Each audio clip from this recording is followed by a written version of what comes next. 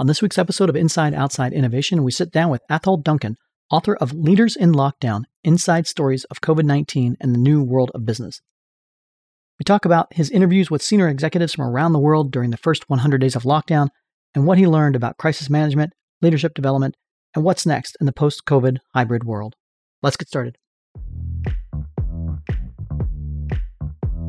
Inside Outside Innovation is the podcast to help you rethink, reset, and remix yourself and your organization. Each week, we'll bring you the latest innovators, entrepreneurs, and pioneering businesses, as well as the tools, tactics, and trends you'll need to thrive as a new innovator.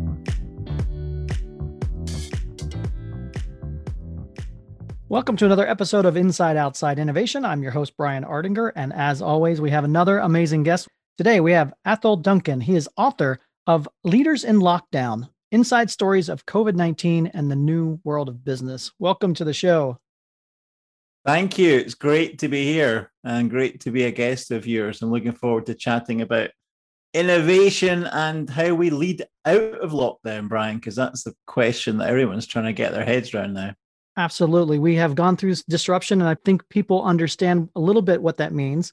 You have written this book. You spoke to 28 senior executives around the world in the United States, Europe, Asia during the first 100 days of lockdown to understand and get their feedback on what we were going through when it comes to disruption. So maybe we'll start with the book. Give us a little hint and insights into what it's all about and what you learned from it.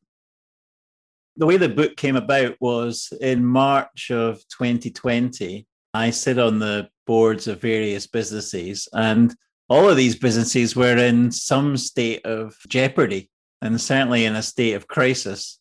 And I was pretty stressed by the whole situation, I think, as most people were.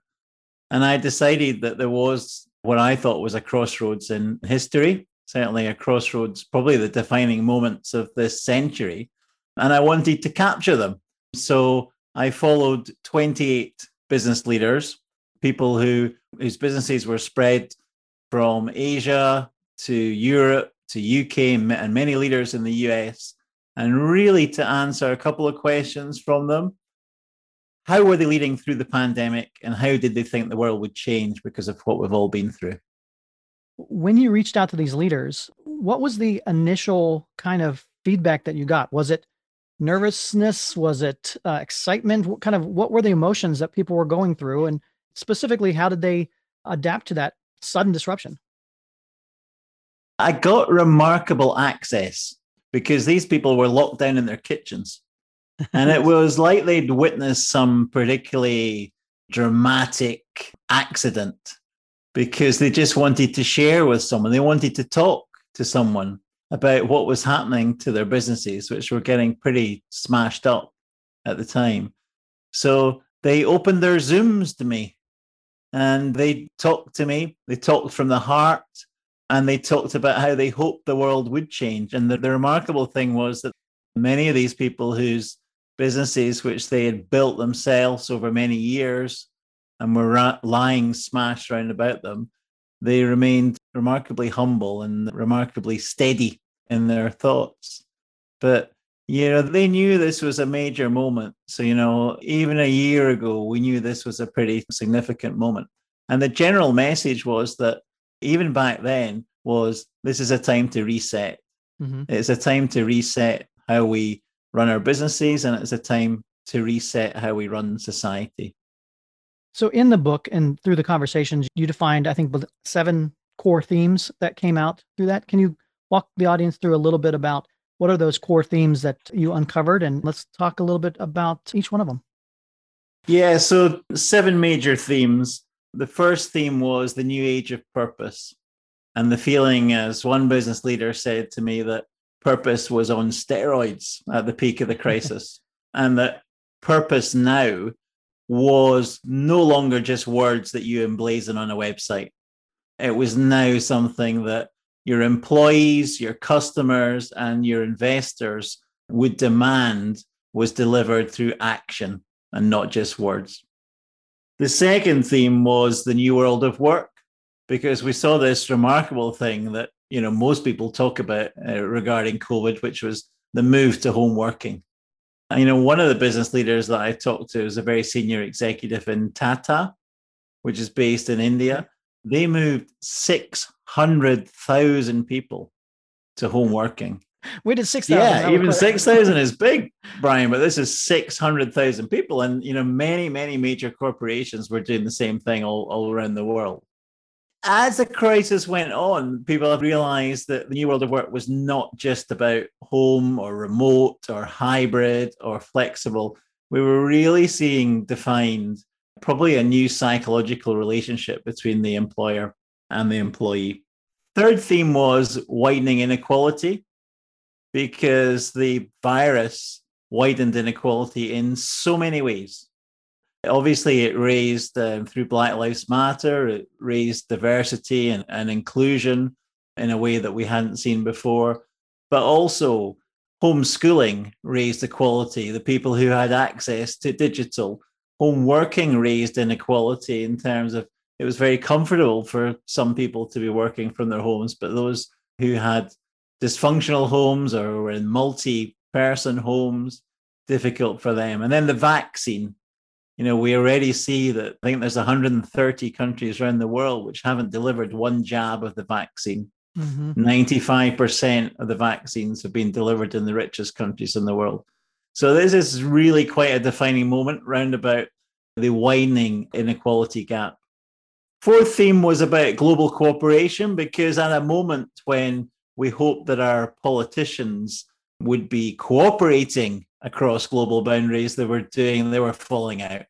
And I think generally wherever you were in the world, we were pretty well let down by our politicians, whether you were in Asia, Europe, or the US.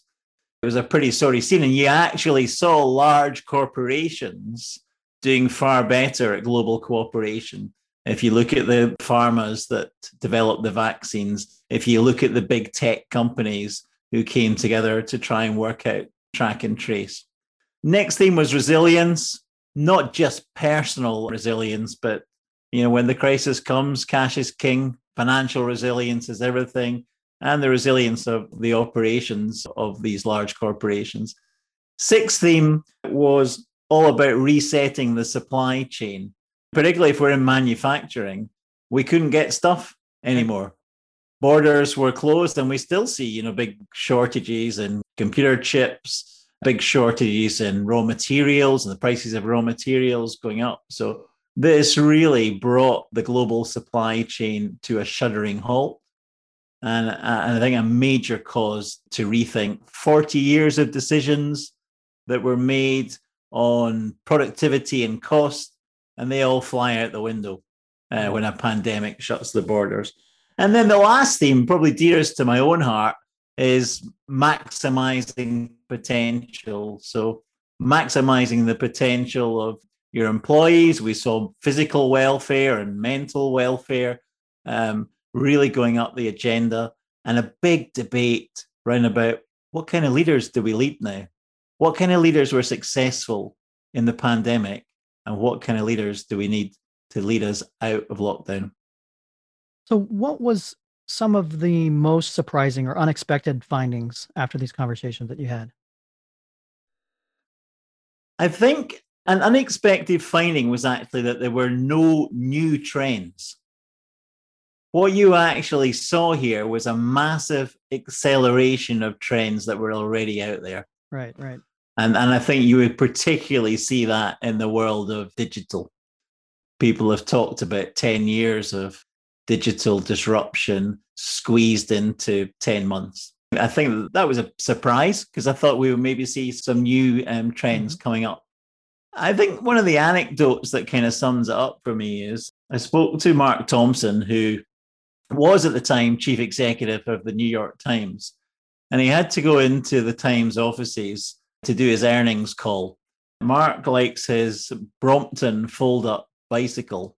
And when he got into the offices, I think there's probably about 5,000 people normally in these offices. And when he got in there were only about 20 people, security guards, keeping the place safe. And he decided to go for a cycle around the office on his Brompton bicycle. And as he went round and he saw the empty savannas of the New York Times offices, he thought it looked like an empty milking parlor. And he had this vision of all these people that went in there to the Times and they hooked themselves up to their desks for the day, milking out their ideas before removing their headphones and making the painful journey home. And he thought at that moment, maybe I should sell my skyscraper.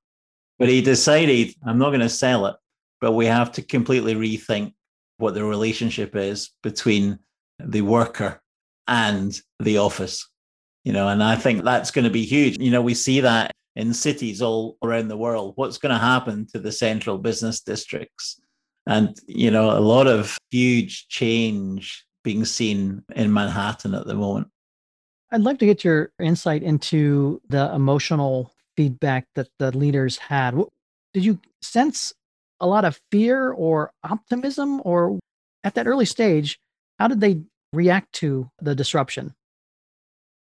The true entrepreneurs, their attitude is utterly staggering because as their £1 billion, and it's mainly £1 billion of their own money, as their £1 billion plus businesses are lying in tatters, they're thinking about what the opportunity is and what the next thing is and how they can build back out of the crisis. And they're remarkably calm. And the number of them who repeated to me that the most important thing was health, safety of your employees. I worked with a chief executive of a large asset management company in Hong Kong who runs many of the shops and offices in Hong Kong and China.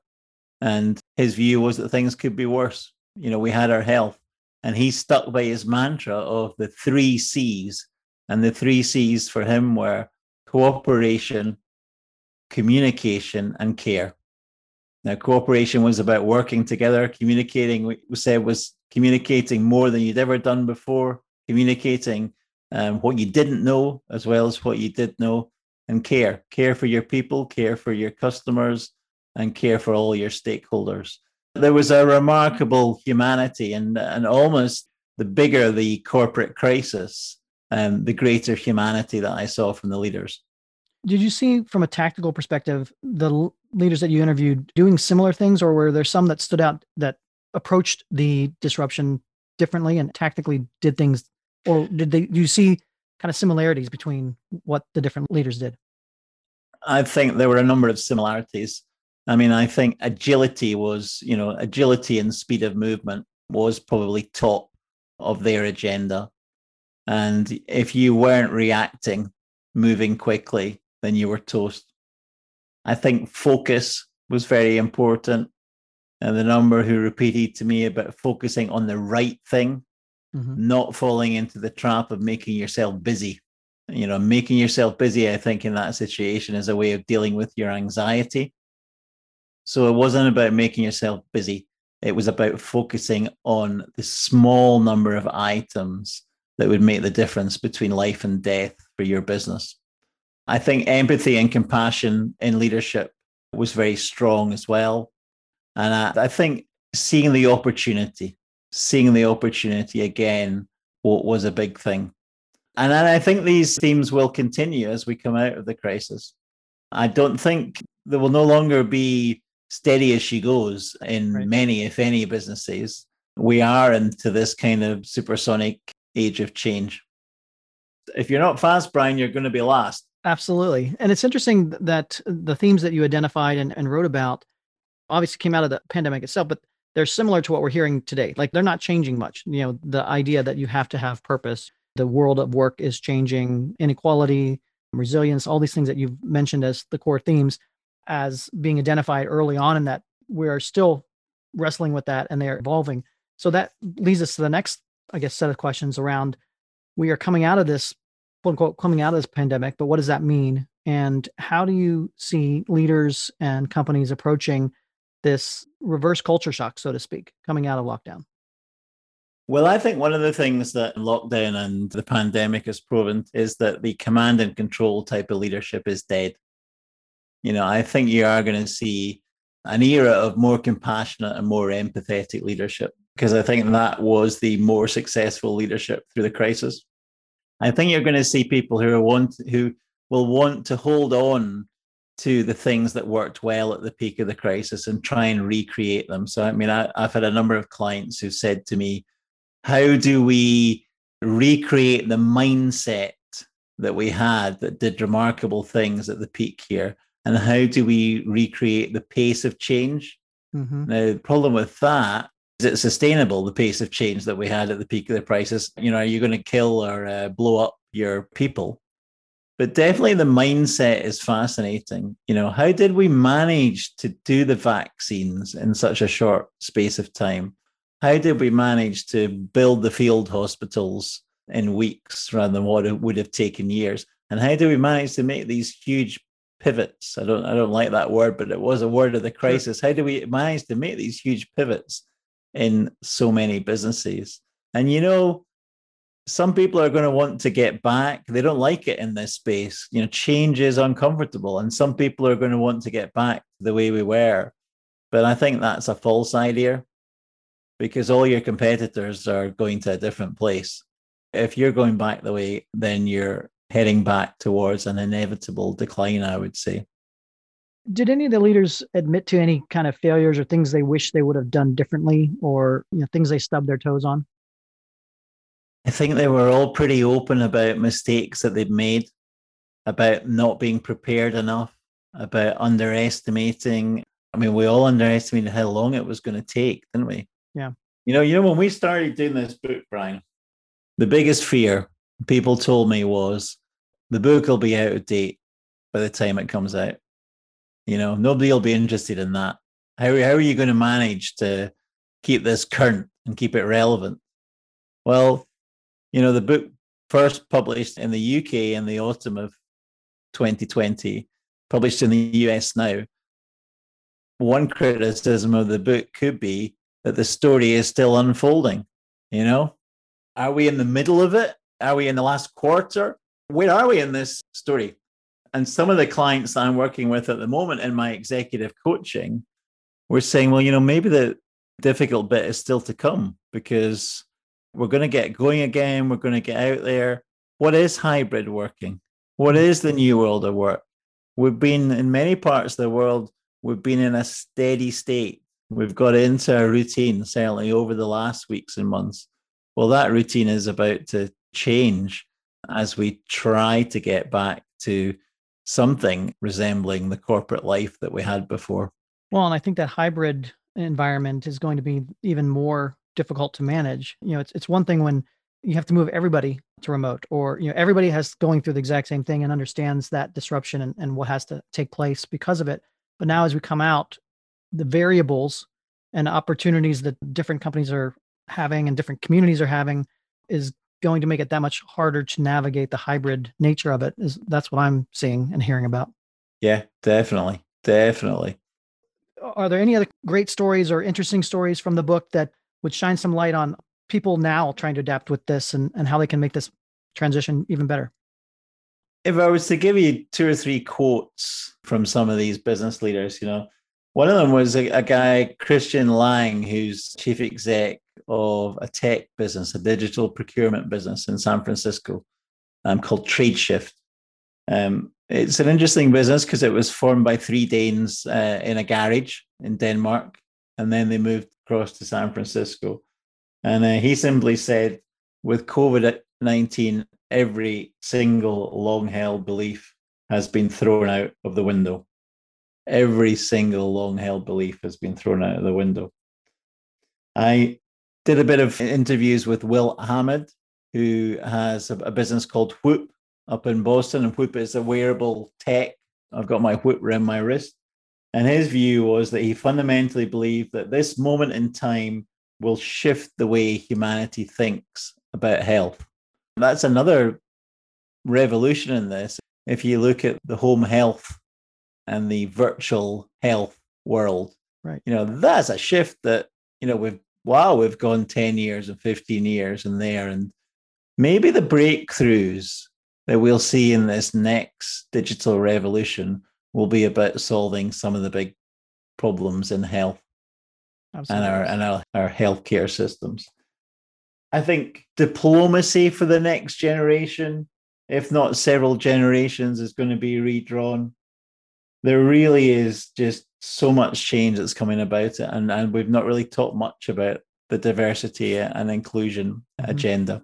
But my favorite quote is from a woman called Alison Martin, who's the chief executive of Zurich Insurance Group in Europe. And she said, why don't we create a world that's fit for our children to live in rather than the one that we were destroying before COVID? You obviously interviewed a lot of business leaders in that. What can the average middle management or person within a company take from the book to make themselves better or understand how to, again, navigate this new world? This is not a complex Harvard academic analysis. This is storytelling in this book. It's telling great stories of people who found themselves in remarkable positions during this crisis. It tries to give you a window seat in their boardroom. And I think there's so much that everyone can take about leadership.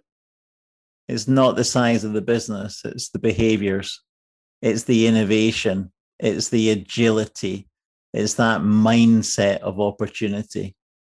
When the crisis hits, do you fear or do you look for opportunity?